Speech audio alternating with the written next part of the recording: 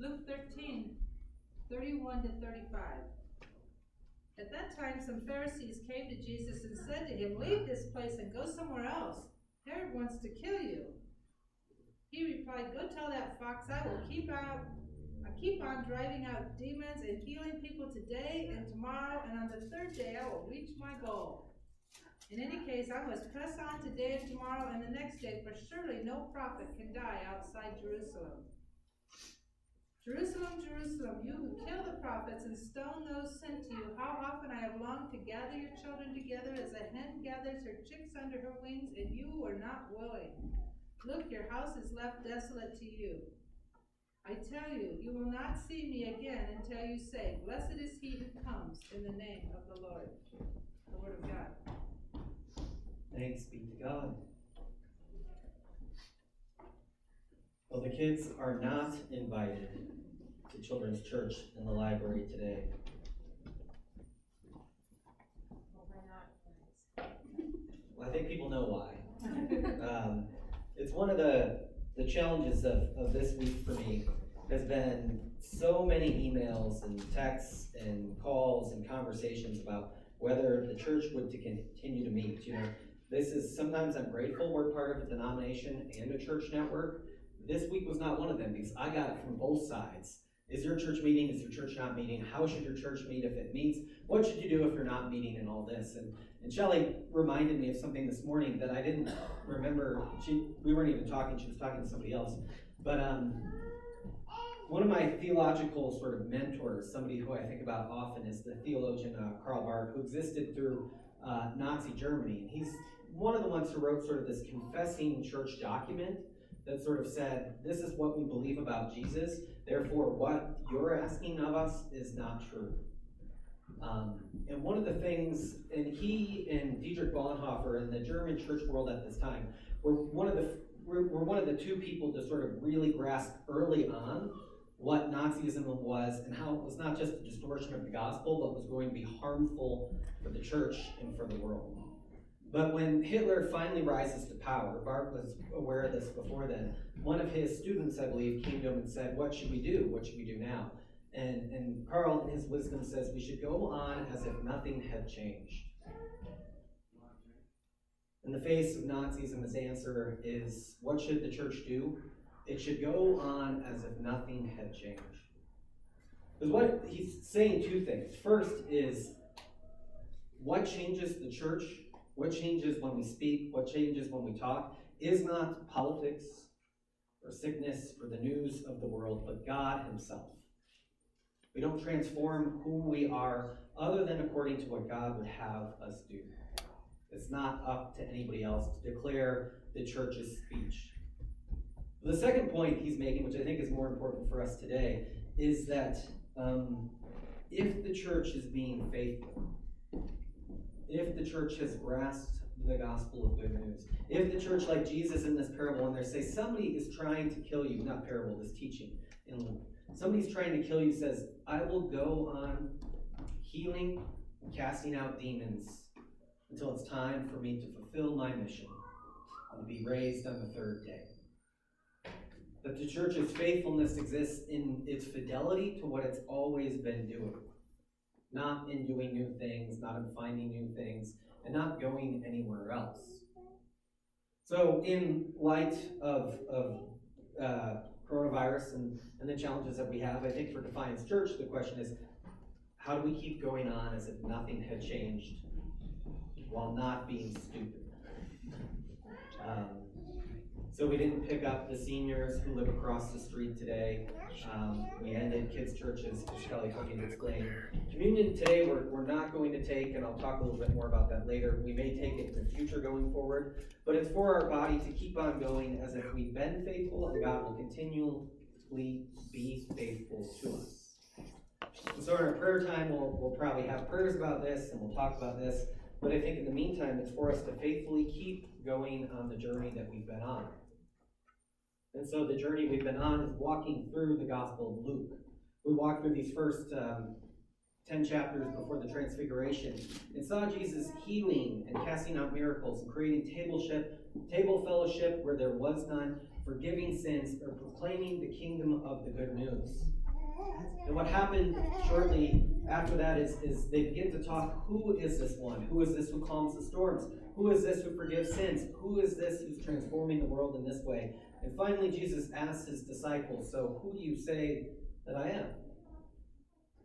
And as we know, Peter says that you're the Messiah, the Christ. And what happens then is Jesus begins to predict his death. He begins to talk about where he's going. He sets his face resolutely towards Jerusalem, and that is the path he walked from there.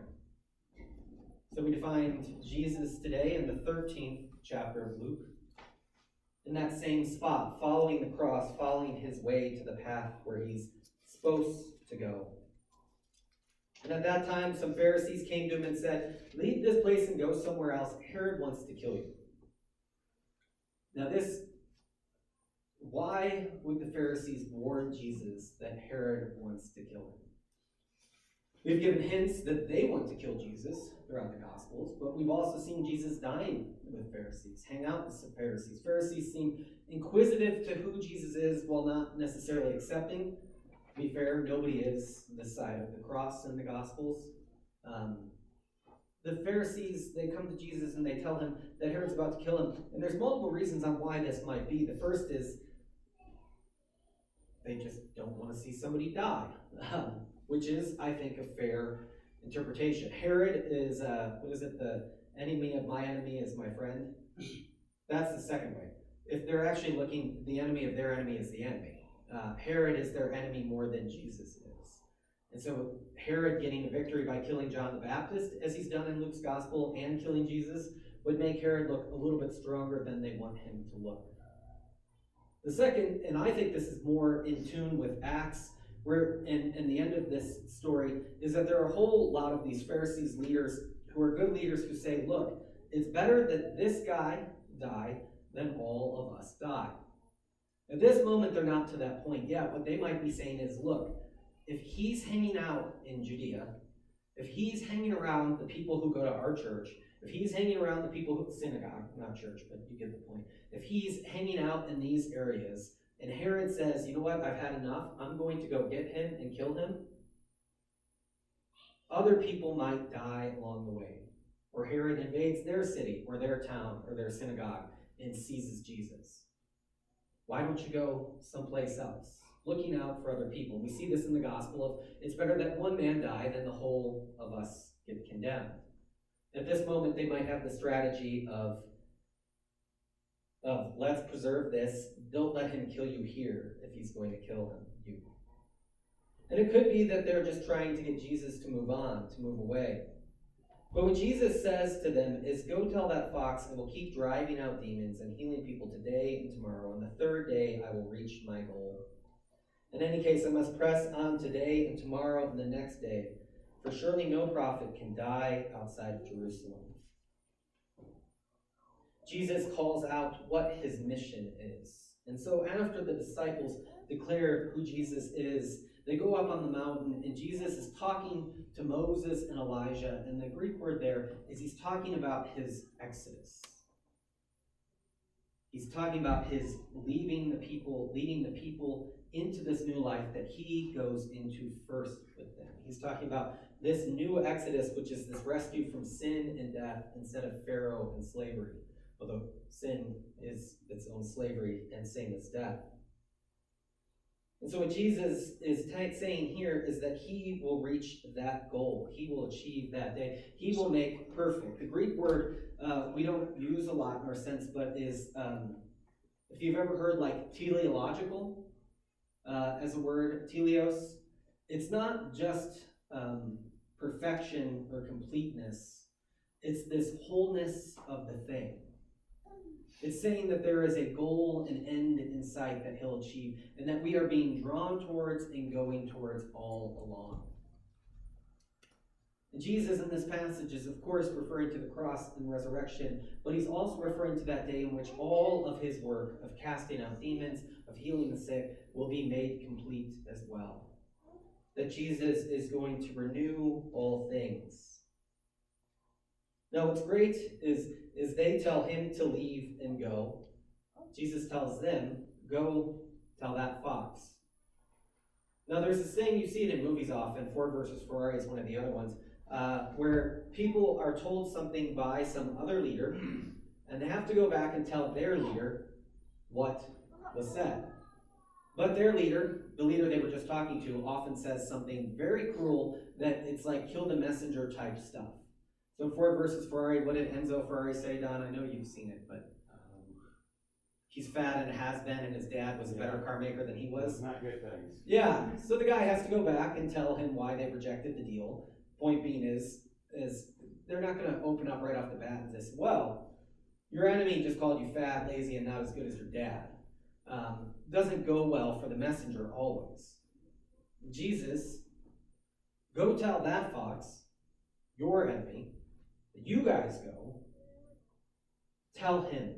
And a fox at this time has similar connotation to ours of sort of cunningness and guile and stuff like that, but it was also one of my favorite things preserved by, I think it was one of the ancient commentators said that they were stinky. The foxes had a horrible smell to them, and that they also had a devious nature about them to the people at this time. It's not just that they're smart like a fox, like quick as a fox, smart as a fox, is that the fox actually has some sort of devious nature as people call people foxes at that time. So go tell him, this is what I'm going to do. I'm going to continue in my mission, casting out demons and healing in the time that I have. So Jesus confesses back that no prophet will die outside of Jerusalem. This brings us to the next section about the hen. Now, what's weird is commentators, modern commentators all week were like, why are these two passages together? They're very different teachings, this, that, and the other. And I just don't know why none of them thought fox and foxes have, throughout the world, they didn't discover this modernly, have always been a threat to people's farms, crops, this, that, and the other.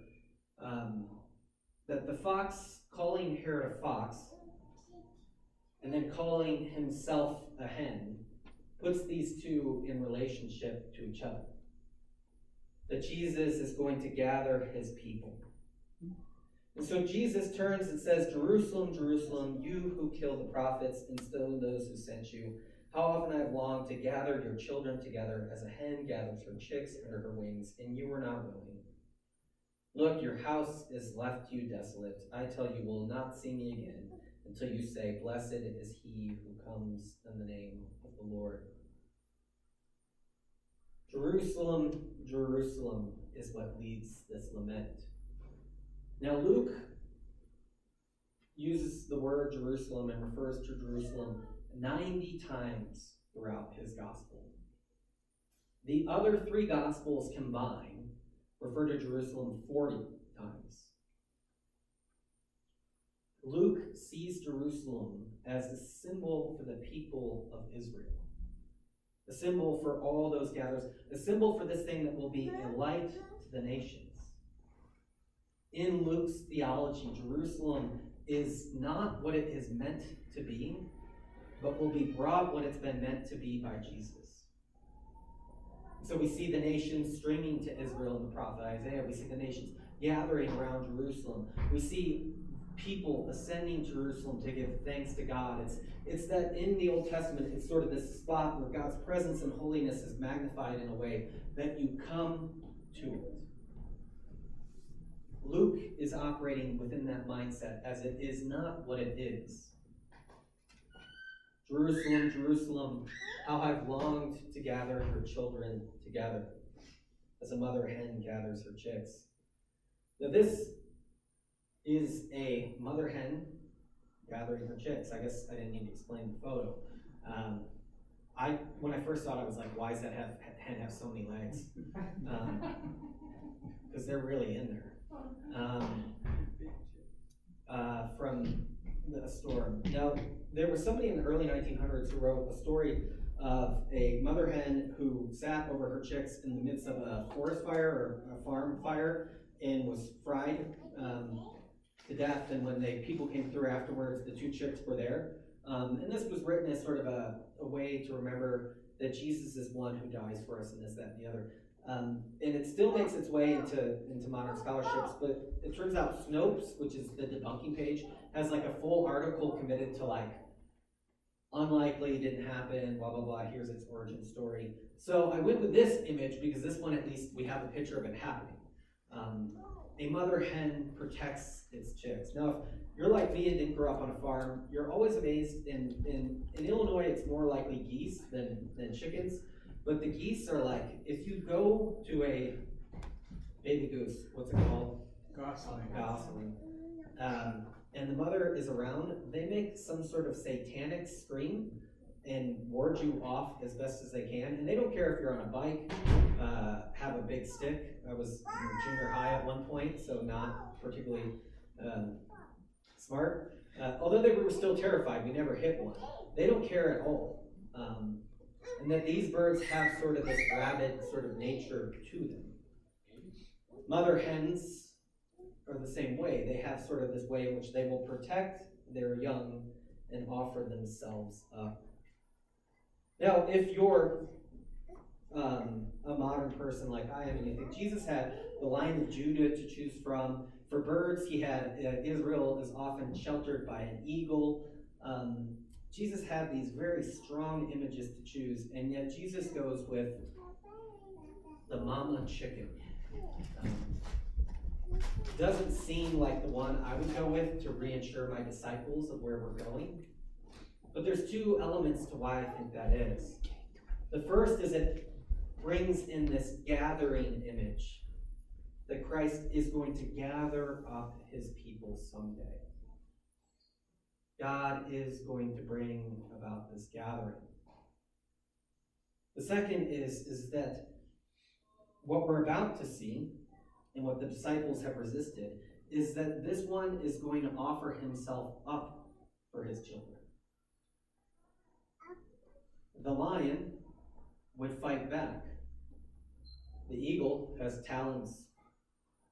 The mother hen, while it may respond fiercely to the threat that's coming, the coming fox, the powers that want to distort it, the things that want it to go away, the things that want to stamp it out in the world, the hen, while guarding its own, confronts invulnerability. And so too does Jesus as he confronts death and sin in a world tilted off its access. He confronts in his own vulnerability and dies on a cross. As much as we might want to pick other images that make him seem not like a tough bird, Jesus prefers this one because it reminds us that he is one who's going to offer himself up for us. He is one who is going to die for the gathering again someday. Now this image is in a hill outside of Jerusalem. I can't remember the name of it. Did you go here, Shelley? Yes. And there's a window that frames Jerusalem, the actual city, and it has bars through it, almost as if it were framed. And this is above or below it. Do you remember it? I think it's above. This is above it. Is this truth that never happened. And around it, written in, I think, Greek, from here it looks like Greek, probably Greek or Latin, it says, Jerusalem, Jerusalem, I've longed to gather you like a mother hen gathers her chicks. And so in seeing the present picture framed, Jerusalem in its fallenness, Jerusalem in its not healing the nations, Jerusalem in its resistance to be what God has called it to be. And it should be noted, us as well. God has longed to gather us, his children, too, under his wings. And while we go sometimes, oftentimes we resist as well, chasing our own places. But this image, what it does in that scene and in that chapel, is it overlayers what will be someday. What God is going to do and bring about. What is the teleos of God with us in temple and in creation and in his very only Son, the goal, the end, and perfection, will be achieved in time. But in the meantime, we have a view, a the God, and you may not be able to see it, but those are little chicks along the bottom. A God who wants to gather his people in. A God who wants to shelter them. And instead of guaranteeing force over everything, of winning through violence or power, offers himself up so that we too may be saved. In any case, I must press on today and tomorrow and the next day, for surely no prophet can die outside of Jerusalem. This is the path we walk in Advent or Lent. This is the path we are on together. It is the place we are going to with Jesus as much as we might fight it, to see him confront that place and gather us in. I tell you, you will not see me again until you say, "Blessed is he who comes in the name of the Lord." Let us pray.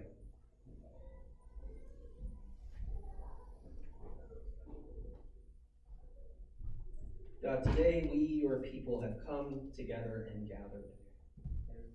Your children. Take us in as a hen gathers her chicks under her wings.